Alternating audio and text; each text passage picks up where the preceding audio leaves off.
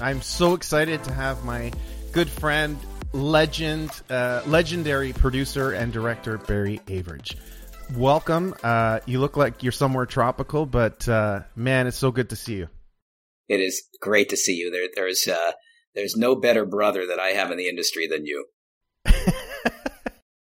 Well, the thing I say about you often is you either love Barry or you don't love Barry, but you're always going to get the truth from Barry, at least from a subjective standpoint. But I always loved your chutzpah, and we're going to talk about where that comes from, because it's not typically Canadian. I'll use typically in big quotes.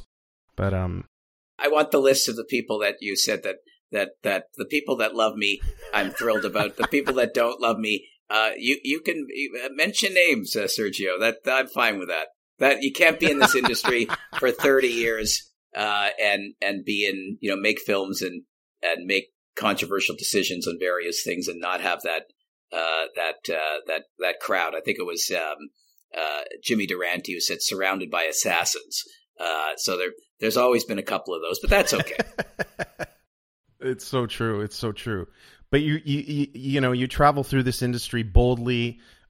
You have this unique combination of some artistry, obviously, the business, distribution, but most importantly, marketing. And the marketing thing it just blows me away how little Canadian artists think about that. And so I think having all those parts of you have contributed to your success. Would you agree? Well, 100%. I'm lucky in that I've had a schizophrenic parallel career in both advertising, specifically entertainment, and being and making films and television specials and whatnot on that end of it. I think as a filmmaker or any kind of creative content creator, if you don't have marketing as part of the equation, then, as you send it out into the ether and good luck to you.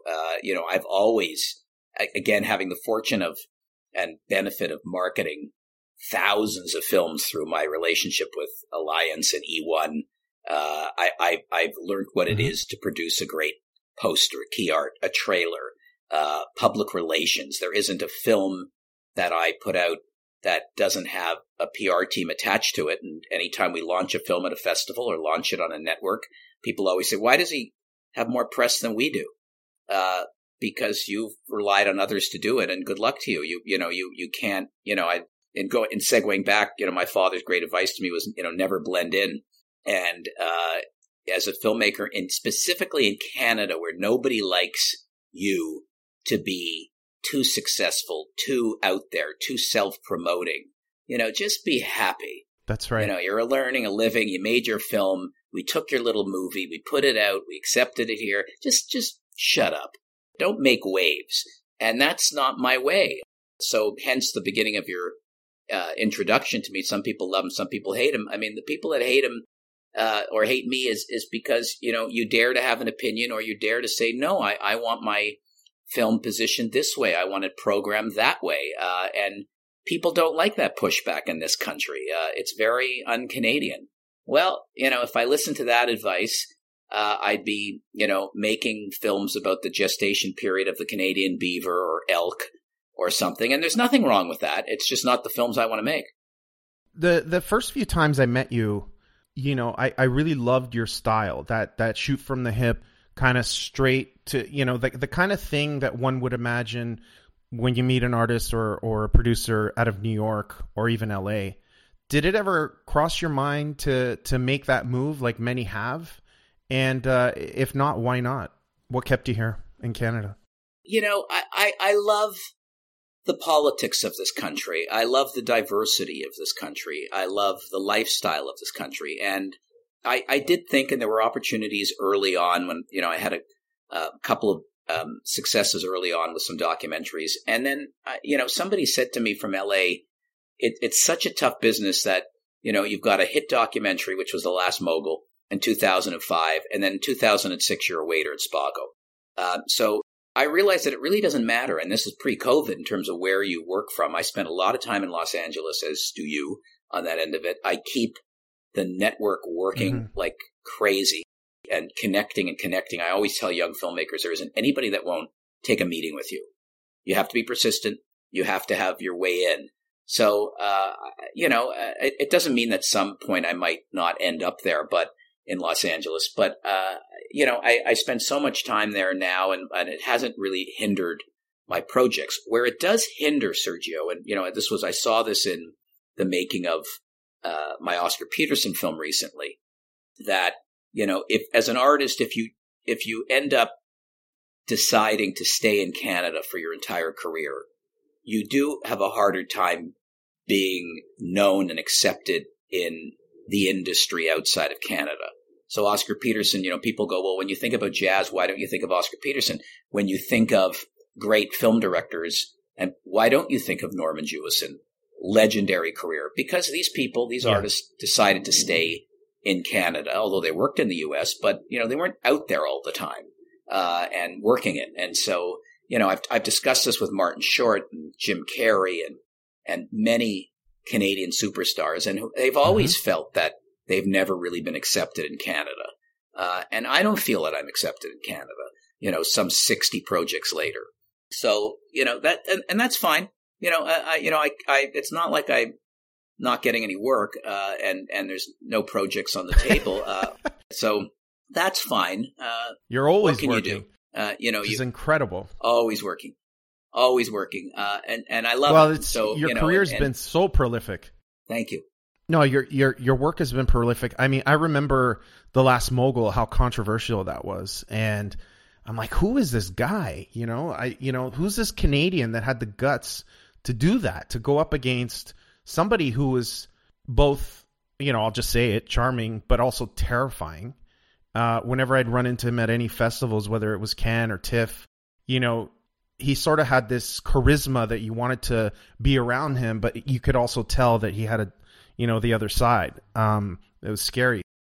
Where does that courage come from? Like, does it come from growing up in Montreal? Like, what is it? Was it your parents, or did you have mentors that helped guide that process for you? Well, I'm a storyteller. My father was a storyteller. My father was not in the film industry, but he understood selling. He understood storytelling.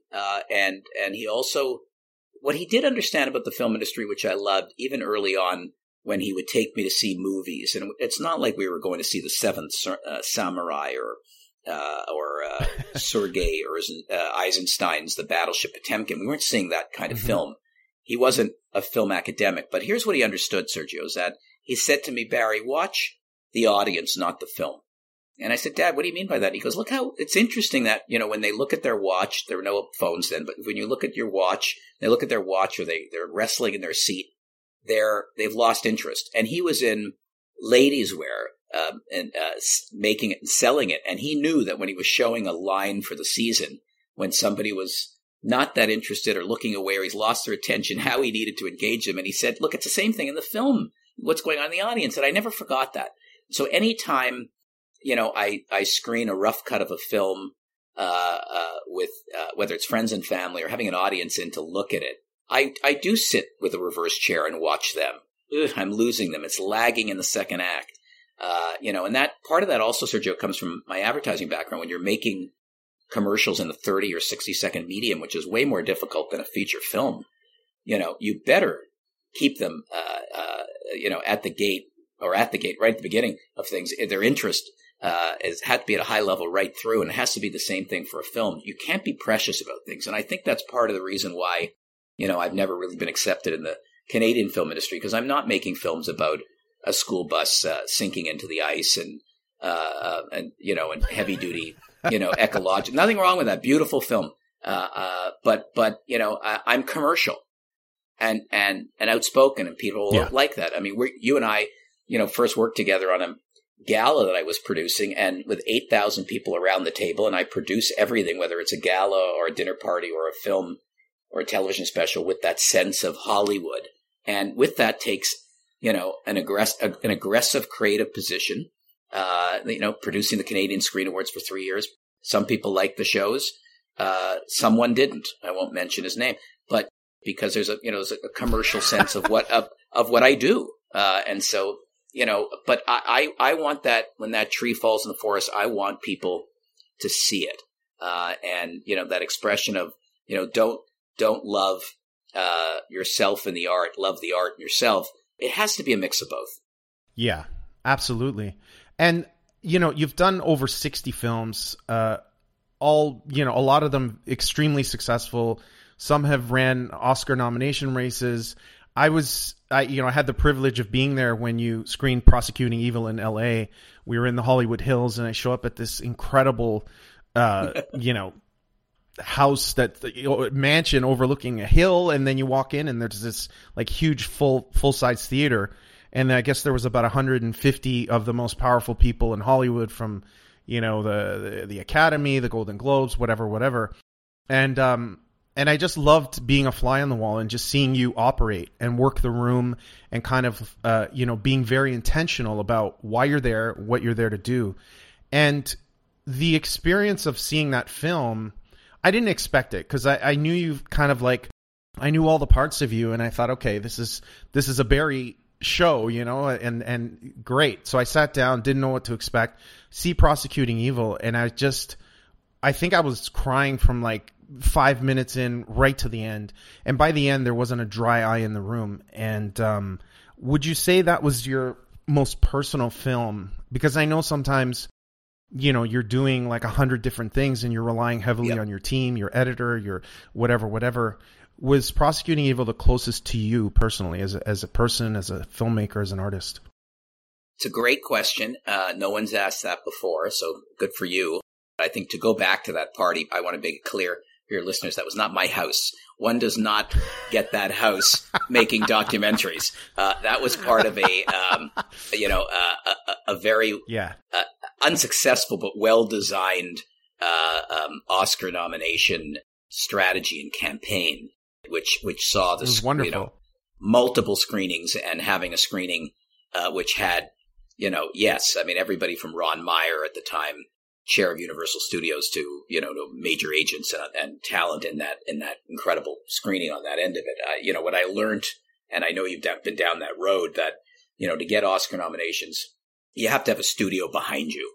So me as this, although this was a Netflix film, Netflix didn't make it, and so this was sort of Barry Avrich independent. How dare he launch an Oscar campaign on that end of it? We tried, and we didn't succeed. But, to your original question, was it the most personal film? I'm involved in everything that I make. We could talk about my editorial process in a minute, but there's no question that film was touching and really shook me. It surprised me that Ben Ferencz, who was sort of the last living Nuremberg prosecutor, a film had not been made about him. I saw him on 60 Minutes and said, let's make a film. And it was one of the most simplistic films I've ever made. Wasn't it your daughter that suggested it? Yes, she saw it on 60 Minutes and said, Dad, got to have a look at this guy. And I called Ben in Delray, Florida, the day after, on Monday, after seeing it on 60 Minutes, and said, I want to make a movie about your life. And he said, so let's do it. And off we went, and 8 months later we had a film, which was at TIFF and elsewhere. But, it was a very powerful film. And I felt very close to Ben because, when I talk about, not that I've had anywhere near a career that he's had in terms of substance, but he too, was really sort of unrecognized, considering he liberated Auschwitz. He was the last Nuremberg prosecutor, convicted 12 Nazis, co-created the International Criminal Court, and because of his politics, he would never get the Presidential Medal of Freedom. He would never get the Nobel Peace Prize, which he should get. Absolutely. On that end of it. And here he is, he just turned 102 a few days ago. God bless. And he is spectacular. Wow. So, in a body of work, that is certainly one of the most important films for me. Yeah, he's wow. To hear him speak, those are those moments in life where you look back and go, wow. Those are the moments you never forget. Well, you also look at your own life and say, gee, if I accomplished anything, when you see what, this man, came out of fighting World War II, liberating a camp, and that would have been enough. But to then go on and prosecute 12 Nazis and then work on reparations and ensure that the cemeteries in these Eastern countries were still there and preserved. You see what's going on in Ukraine today, where the Russians are bombing, cemeteries of Holocaust victims. I mean, I know Ben is looking at this and going, here we go again. Nothing's really changed. And that's what really the message of that film is that we're destined to see history repeat itself. And here we go. Yeah. And the power of propaganda and gaslighting. And, we've seen it during this pandemic, how quickly everyone can just line up to one narrative and not even, and if anyone asks questions, they get canceled. So it's correct. It's very dangerous. It's very dangerous, especially for artists that want to approach things with an open heart, without taking the politics out of it. I mean, we're just talking about basic humanity. What was the impetus for your memoir? If anyone's interested to learn more about Barry, Moguls, Monsters, and Madmen, it's a great book. Did you have people guiding that, or was it written from the heart? It was written entirely on a BlackBerry, 500 pages on various airplane rides. I wanted to get it done because, your memory starts to fail and you want the stories preserved. I wanted to inspire other Canadian people, whether they're in business or film or whatever, that they can meet the people they want to meet. They can succeed in this country through this 6 degrees of separation that I've had. I also wanted my daughter to have, an archive of my legacy beyond the films, so that the storytelling was there. And I just wanted to get it down on paper so I didn't have to keep, remembering anything, whether it sold a copy when I started it or not. Really, I had no mission to sort of make it a bestseller or add to any branding. It was just really who writes biographies in Canada and when you're coming out of the business world? Very few, because nobody thinks they're worthy of it. I wanted to get it done, and name a few names. Yeah, it's a great book. Thank you. As a Canadian, have you ever in your personal life had to deal with, the imposter syndrome or negotiating these different parts of yourself? Like you're running, an incredibly successful ad agency, and then you're standing on the podium at TIFF representing a movie as a filmmaker. How do you integrate those parts of yourself? And how did you get through those moments where you're sort of like, I don't deserve to be here? I don't think about that. I've made good films. I've made films that aren't great for various reasons. But I feel that anytime a Canadian gets something filmed and edited, congratulations to you. Amen. This is not an easy industry in this country. There are very few networks that are available to support. There's, funding opportunities are complicated, and it tends to be a lot of the usual suspects and usual topics that are getting funded. So, I never felt like an imposter.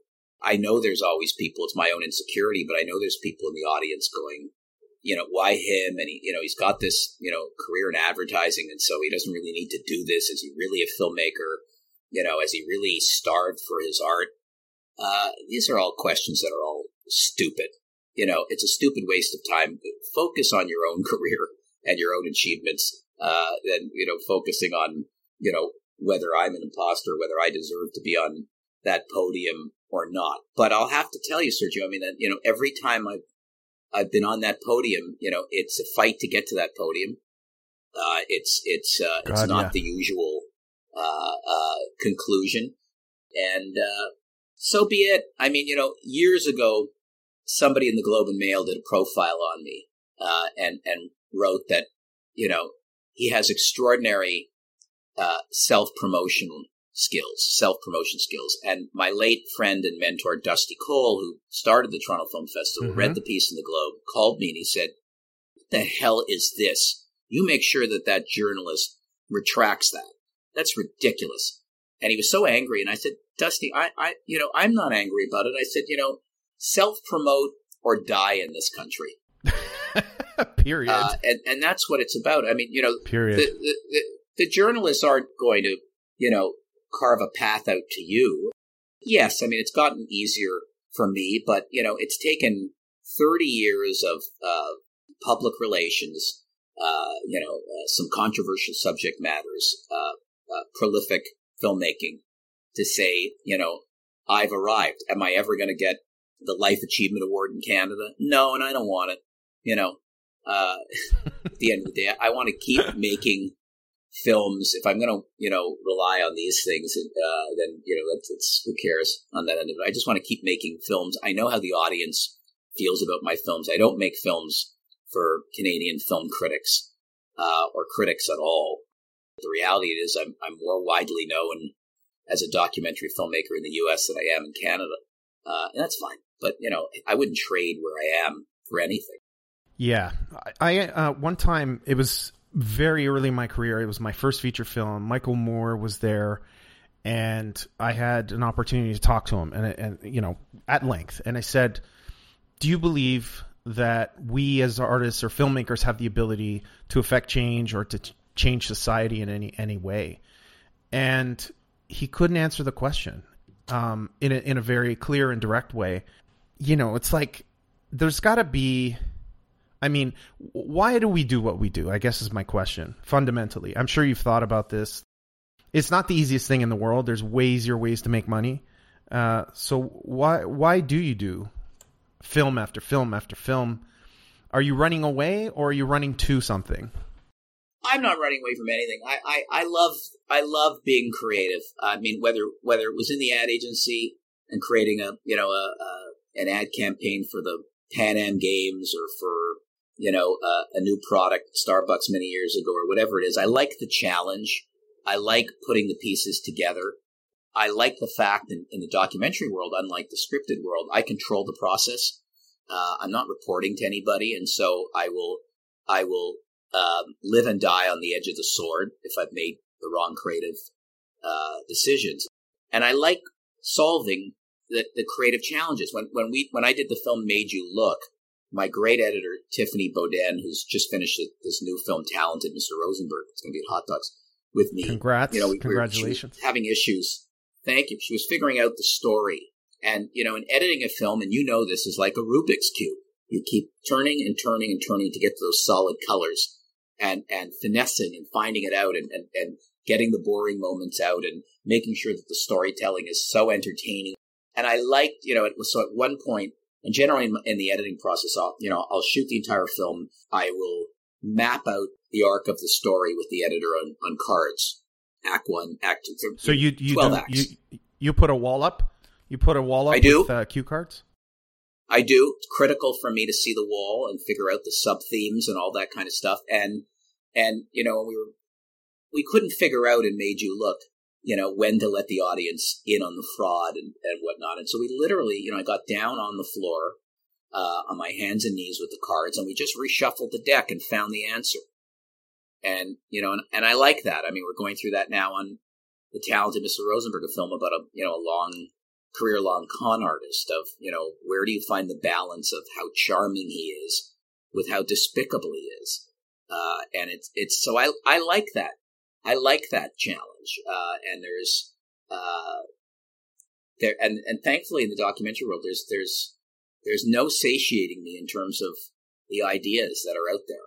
Yeah, it's the Rubik's Cube thing is a great analogy because it just seems to click and then everyone in the room goes, yeah, like there's that moment where you just know. Do you typically work with the same team? I think you told me once that you rely heavily on your team, or does it depend on the project? I do. I generally have the same cinematographer on all of my docs. Ken Ing is his name, and he sort of leads the way with me in terms of the look and lighting and approach. And then the same thing with. Although there's a couple of different editors that I use. I mean, there's editors that are fabulously stylish. Mm-hmm. There are editors that are very strong on storytelling. When I do I've done, I think, 17 Stratford stage to screen adaptations. We just did 3 Tall Women, Martha Henry's last performance, which is so fabulous. And I use an editor named George Ralston. He's British, and he's so fabulous in understanding Shakespeare's language. This is Edward Albee, but in all the Shakespeare that we've done, he's spectacular on that end of it. And he will tell you, don't look for me for sizzle and style. It's about storytelling. And then others, Tiffany Bodin is so methodical in putting the pieces together. Nick Kleiman, who did Oscar Peterson, edits like a freight train, which is the way Oscar played. And so, it's 100 miles an hour. Eugene Weiss, who did David Foster, is so heavily, MTV in terms of his approach, that in terms of all the music that was in there, he was fantastic. So, you tend to mix about. I'm not going to, I don't have the luxury of Martin Scorsese and working with Thelma on in every film, because she understands, and yet she's so such a spectacular editor in her approach and style. But I tend to sort of move it around a little bit, but there's still some core team. I'm working very closely with Mark Selby now, a young producer who's really heir to the throne in my world on that, who's co-producing a lot of my work with me, and is really fabulous. He understands the business. He's, I met him working on the Canadian Screen Awards. We've then gone on to do the Scotiabank Giller Prize show 3 times, and he's now working on his 3rd or 4th documentary or 5th documentary with me. He's great. That's amazing. That is amazing. And when you're selecting a project, you must do this intuitively, or there must be a process in your head where you say, this feels right. What was the moment where you decided to do the Weinstein movie? Like what, and were you afraid? Were there moments where you're like, shit, I really bit off more than I could chew? Well, you have to understand, on Harvey Weinstein, there was 2.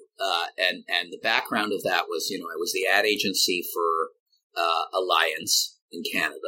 And they had the distribution rights to all of Miramax Films and then Weinstein Company. So I had a front row seat to him. I would see him at the film festivals. I would see him in Cannes. And so I decided to make a film called Unauthorized about him. And this war started where, no. And he wasn't really at a great power position in his career. He had, Miramax was gone. It was the Weinstein Company. He was going on his way to Saudi Arabia to raise money to keep the machine going. And so, this was really on the threshold of him, and his resurgence with the King's Speech. So he wasn't really in a power position, but you didn't screw with Harvey. And he really went out of his way. He liked me and feared me at the same time, which was very weird. So he kept me very close, and yet kept threatening all kinds of things if I made and completed the film. And there were times I met him in LA at the Montage Hotel the day before the Oscars, where he won the King's Speech, and he was trying to convince me not to do the film. And I said, I'm finished it. Well, let's agree that we don't release it. That I can get you a distribution deal and I will finance a film. You want to make a film about Marty Scorsese? And it's like, no. Do you want to make a film about Arthur Krin, the founder of Orion Films? No. Do you want to make a film about David Boies, the activist lawyer? No. I don't want to do that. And then he invited me to his Oscar party at the Chateau Marmont the next day, and it was like, ugh, I went. It was so uncomfortable and weird. Quentin Tarantino was there, his mother was there, and I was sort of like the villain. And the film hadn't even come out, but he won in that film, Unauthorized, because I was at TIFF, Sergio, and it was one of these great moments in my life where IFC Films, I write about this in the book, IFC Films approached me and said, can we see your film? I said yes. I screened it in a studio downtown in Toronto, and they came back with an offer, the largest offer I'd ever had for a documentary. It wasn't Michael Moore stuff, but it was a big number on that end of it. And I literally signed the agreement at Sassafras, this restaurant in Yorkville, quickly. And I should have realized that this is just too good to be true. But I'd sold the film. It had already been sold in Canada, but I'd sold the film to IFC worldwide. And then the shoe dropped. I got called to New York, and Jonathan Searing, who ran IFC at the time, was basically a suit. Had a yellow legal pad in front of him with 1,000 changes he wanted to make to the film. And I said, these sound like they're changes from Harvey. You bought the film. Yeah, but Barry, this is what we need for the international release. And it was like, no. And I remember calling my lawyer and saying, get me out of this. We'll give them the money back. And he said, are you crazy? Give them the money back.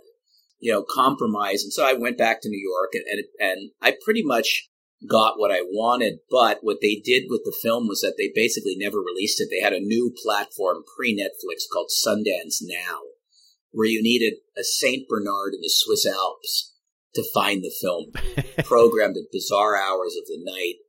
They took my trailer, which was very hard-hitting on Harvey, and re-edited it so it made it look like he was winning, the Nobel Peace Prize or as a humanitarian. It was ridiculous. And what I did really was embarrass IFC and Jonathan Siri, because I wrote articles for Hollywood Reporter and Variety on how I got fucked over here on that. And I certainly didn't make any friends with that. And but Harvey, knew that I knew the story.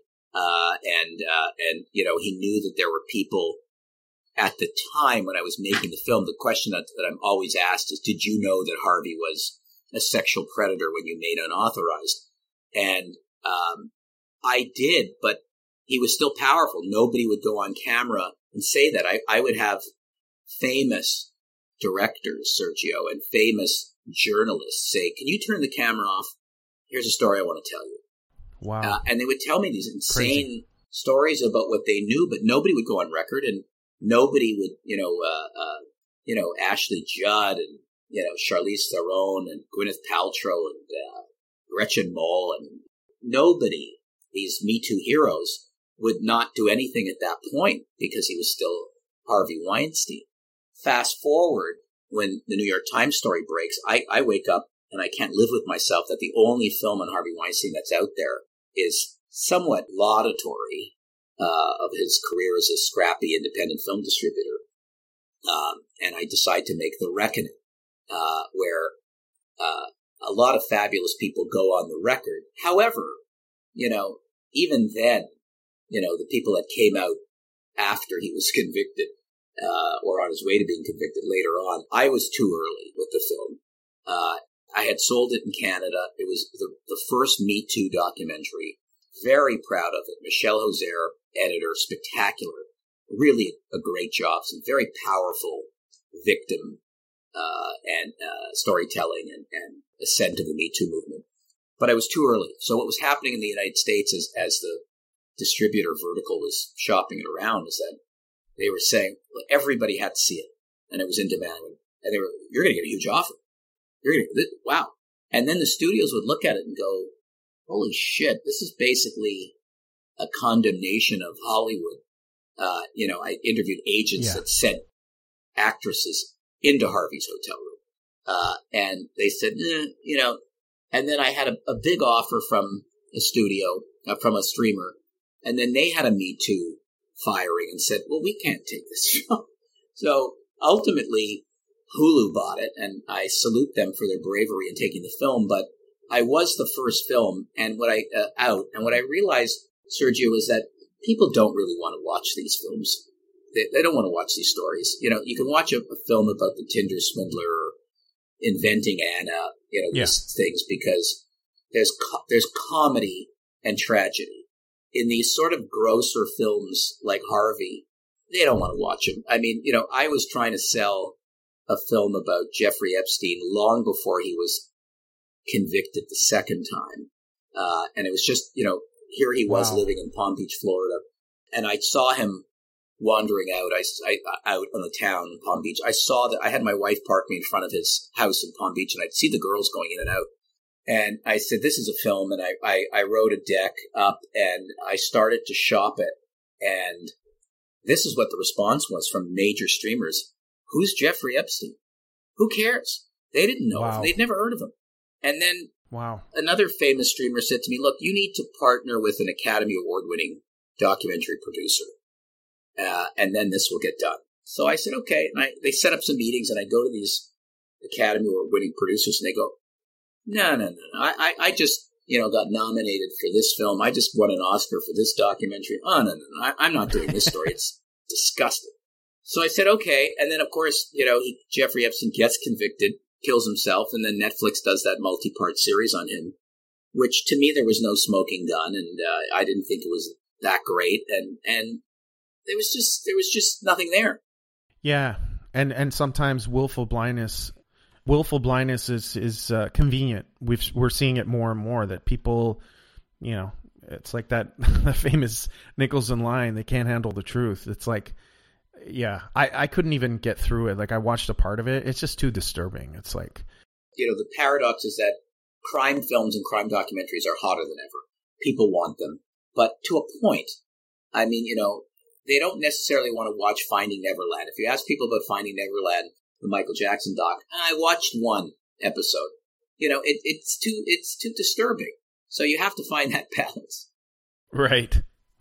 Yeah. Well, people are, we've seen, with the rise of like TikTok, and people just want escapist, kind of trite crap often, because why do we why do we watch entertainment is to escape the, how banal and mundane our own lives are sometimes. And that's why we would watch Three's Company in the 70s and 80s or Happy Days to kind of like escape your own life. Well, escape the news in your own life for sure. Yeah. Does any of this affect you? Are there films that you can recall that where you were kind of like miserable, or, you'd bring it home and you just couldn't shake the feeling of making that movie? In both of the Weinstein films, for sure.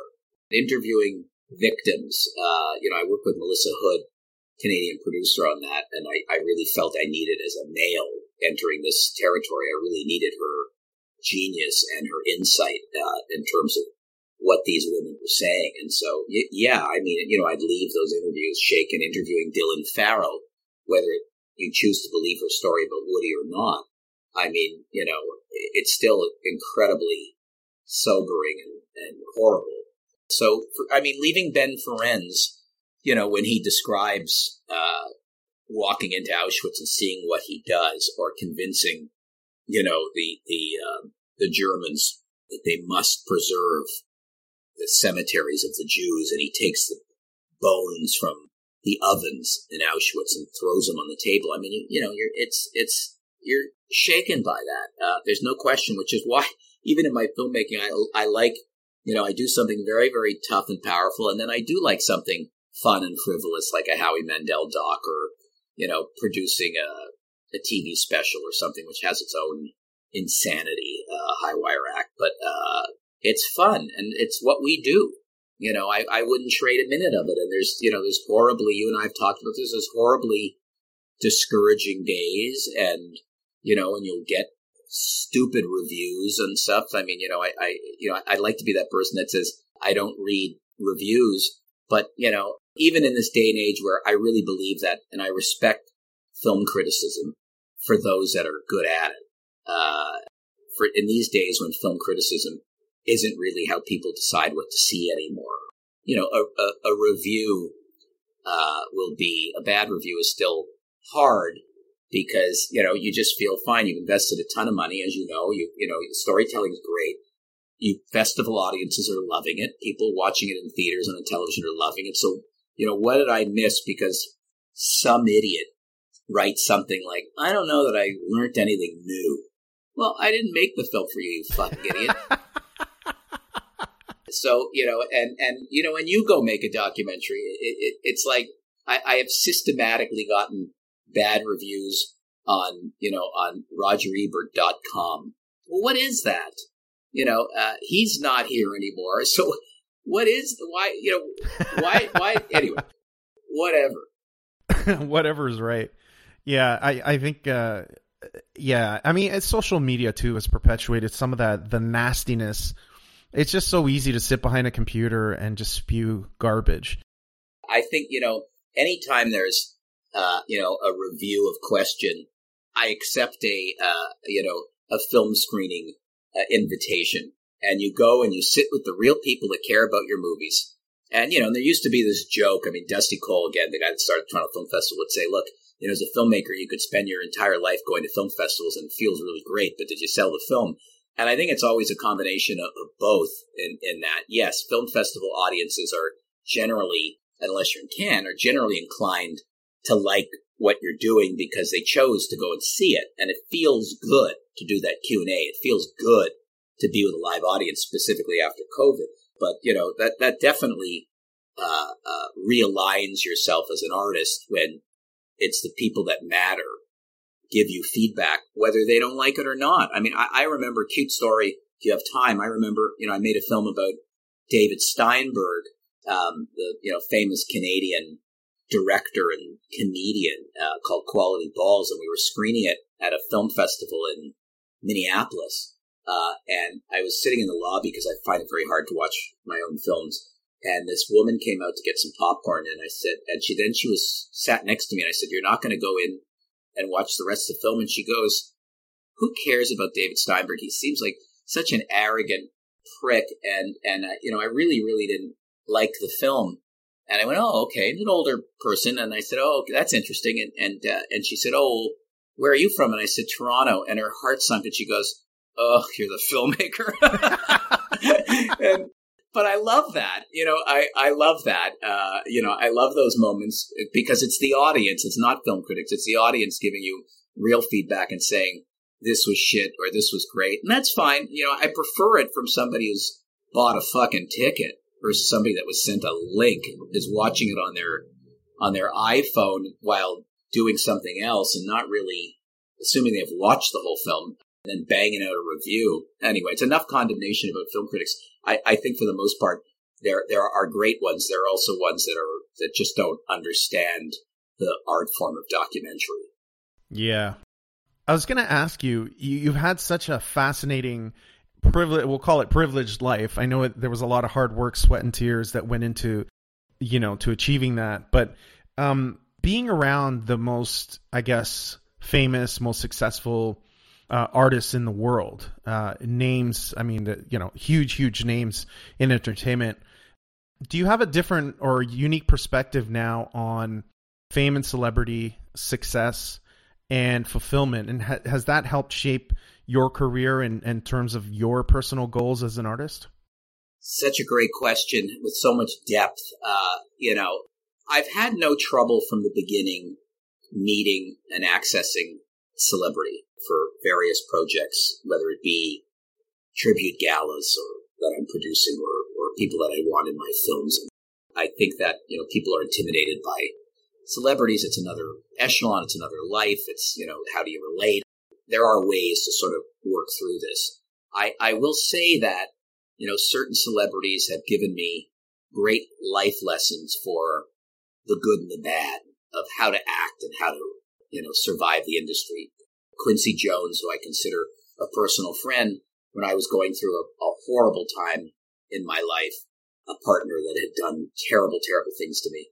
And I went to sit at the feet of Q, where there's no better, and wept.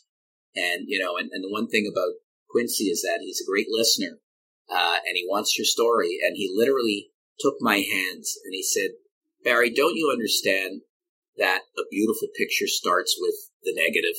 Wow. Okay. Wow. Great advice. And he also, has this alchemy of life in that, you must live, love, laugh, and give back.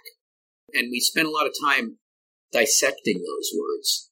And then, as per my book, and then you meet bastards out there who are, extraordinarily rude and aggressive and arrogant. And, whether it's a Harvey Weinstein or an Alec Baldwin, you do meet those bastards who are just, awful.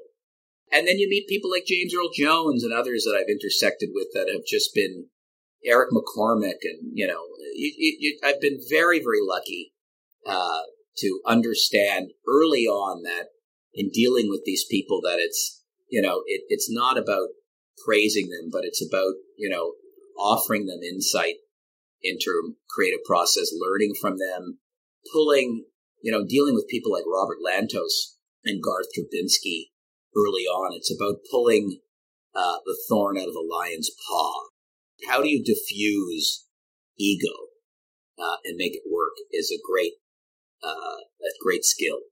Yeah, and I've had the pleasure of kind of being exposed to the tender side of Barry Avrich, and then there's the public image, So we often, in my circles and friends and family, we're always talking about the notion of success. What does success mean? And certainly Instagram gives us one version of what success is, which is celebrity fame, Lamborghinis, et cetera, all the glitz and glamour. From your perspective, how do you interpret success, and what have you learned? What are some of the insights from these great celebrities that you've had the privilege of working with? Well, I mean, a privileged life. I don't know if it's been a privilege. It's a privileged life in that I'm healthy, that I've made a living, that I'm able to provide for my family. I didn't come from that, but I've been sort of determined to, work and create and find a way to give back. And so I go back to that sort of Quincy Jones mantra of live, love, laugh, and give back. And so that's sort of the alchemy for me. I mean, we all know that money doesn't buy happiness. It does buy access to a certain degree for certain people. And it helps. But at the end of the day, health is health. And you have to create your own success. I don't believe in luck. So you have to sort of keep driving. I've also learned, one of the things I've sort of talk about in terms of my rules, and I'm trying to sort of impart on my daughter, is that, return every phone call and email, and respond to people. I can't stand, it's not perfect, and I'm not perfect at it, but I can't stand people that just don't respond. I know CEOs, as so do you, and major entertainment moguls who respond in same time, Mercury fashion. And I love that. And I respect that. And I've also, part of my rule set is that I'm just as happy with a no as I am a yes. Maybe doesn't interest me, and not getting back to me doesn't interest me. I could deal with a no. Mm-hmm. And then the other rule, which is important to me, is that late is the enemy of great. Amen to that. Yeah. Arrive early. And just, I've known certain Canadian moguls, without mentioning names, and other people that sort of, it's a power trip for them to have you sit in their reception for hours waiting for that meeting, or delaying things, or there were some assistants that come out and say, oh, they're running late, half an hour, 2 hours, can we reschedule? I mean, things happen. But, when it's your MO, then I find it's disrespectful, and it's some kind of psychopathic power trip, which I'm not interested in playing. I'm known to be punctual and arrive early, as I have my career. Even when I would spend hours getting somewhere in advance just because I was afraid of walking in late. I didn't like the message. I think that's key. And then mentorship is key. I was given the opportunity early on by people, great people that mentored me in life. Very fortunate to have those mentors. And so I do spend a lot of time helping people with their treatments for films if I see a commercial avenue. And even sometimes when I don't, on that, giving people opportunities to work on projects that I'm working on, and believing in, the next generation, in mistakes I've made and successes that I've had, to sort of pass that on. Is there a person or a handful of people that were there for you in your darkest moments that you want to acknowledge? Well, darkest moments and early moments. I mean, Mary Pat Gleason, who was head of marketing at Alliance, and was an industry veteran that had come from Fox, and I mean, just spectacular. Taught me about the art of marketing film. No question, spectacular. Quincy Jones, as I've mentioned, in dark moments. Eddie Greenspan, the famous Canadian lawyer, just spectacular mentor. Lucky to have him. Dusty Cole, who started the Toronto Film Festival and the Floating Film Festival, and was just a charismatic Canadian who certainly didn't blend in, who would shoot from the hip and tell you the good and the bad of things, and face the realities of things, and was very brutally honest with me on many times and dealing with shit. Michael Cole, I learned early on, famous Rolling Stones concert promoter, U2, Pink Floyd, in terms of his style of producing, very reclusive, but there was a certain style of understanding the entire equation of the business in one's head without compromising the art. very interesting to me. So, I again, my daughter likes to make fun of me that, all of your friends are old people. And it's by design. I mean, these are the people that have the wisdom. I mean, why wouldn't I be attracted to somebody that's traveled that road that might have some lessons? I mean, one of my first documentaries, Sergio, was a film called Unforgettable, where I interviewed people in their 90s and 100s going into the millennium, what we needed to know going in. Famous people and not famous people, a 100-year-old man who said that the secret to living a long life was eating oatmeal to John Kenneth Galbraith, one of the great economists of our time, to Ed Mirvish, Johnny Lombardi. I mean, interesting people in this film that helped give me the equation. Wow. It's so true. We can learn so much from our elders. And when I worked with Lou Gossett recently, yes, there's not many people on the planet that can say, yeah, I hung out at the actor studio with Marilyn Monroe and, I got handcuffed to a tree at the Beverly Hills Hotel in the 60s. And I mean, it's just, I can listen to him for hours and it's something that I think we're losing in society is that connection with our elders. And, we can avoid a lot of potential pitfalls just by listening.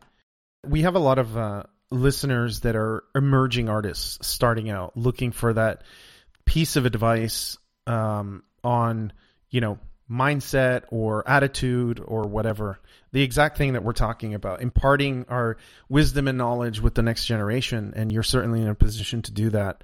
What advice do you have for artists starting out today? Given that, the landscape has changed so much, the industry has changed, how we consume content has changed. What advice do you have for artists starting out today? I mean, in no descending order, it's important that your projects, you're not making your project for yourself, that you're making your project for an audience that you intend to read it, see it, watch it, listen to it. You should not be so myopic and precious that that it becomes so personal that you forget that there's an audience that might want to see it. So I think, having that sense of commercial is important. Is there an audience for what you want to produce? You could produce personal things too, as people have, but at the same time, there needs to be an audience for it. I mean, even Sarah Polley's film Away From Her was a personal story, but yet, it was so well cast and well directed that, there was an audience for it. So it's that blend of commercial and personal that's important. I think that, the minute you have an idea and you're going to get the idea and start to create and put wings on it, you need to figure out how to promote it. In terms of a film, the minute, Sergio has an idea for a film, get a poster done, get a trailer done, get it, let the media, the trades know that this is coming. Don't be anonymous, even if it's a work in progress. And then also, this is more film and television, and it could be books and other things as well. Art is that shoot anything, get a proof of concept done. A picture is worth 1,000 words. People don't want to read long treatments, but if you can somehow, I don't care whether it's done on your iPhone or you beg, borrow, and steal somebody with a camera to edit together something that, shows what you want to do. That helps. I mean, there's so much great work out there that, to inspire people in terms of style and approach, go and do the research, but get a proof of concept done so that people can understand what you're doing. I was mentoring somebody yesterday who's got a wonderful project, and I said, it's so important that you do the research and be able to compare it and say, this is Inventing Anna meets, Catch Me If You Can. I mean, so people understand the reference points of how this might be successful. That's incredible advice. And as we wrap up, I can do this all day because I love listening to you chat and I love our conversations. Thanks, what do you have that's coming up that you can tell us about and what's new and exciting?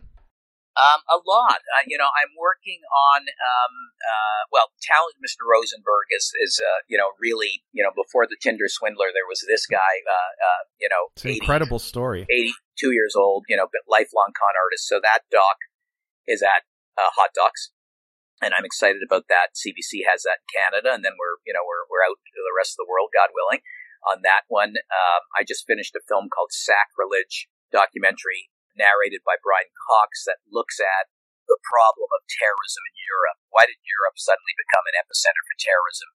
Unpacking political mistakes and other religious agendas and how that sort of got in the way of Europe and freedom and peace. I've done that. I'm working on a documentary on Rosie Abella, Canada's RBG, recently retired Supreme Court judge. I'm working on a documentary series about Palm Beach and how this sort of crazy island is just unlike any other place in the world. Another doc called Born Hungry that looks at a phenomenal Indian story about a kid abandoned in India that becomes one of the most sought after chefs in the world. Lots of stuff. It's amazing. It's amazing. Thank you for the inspiration. It's great to see you. We wishing you continued success and looking forward to seeing you in person soon.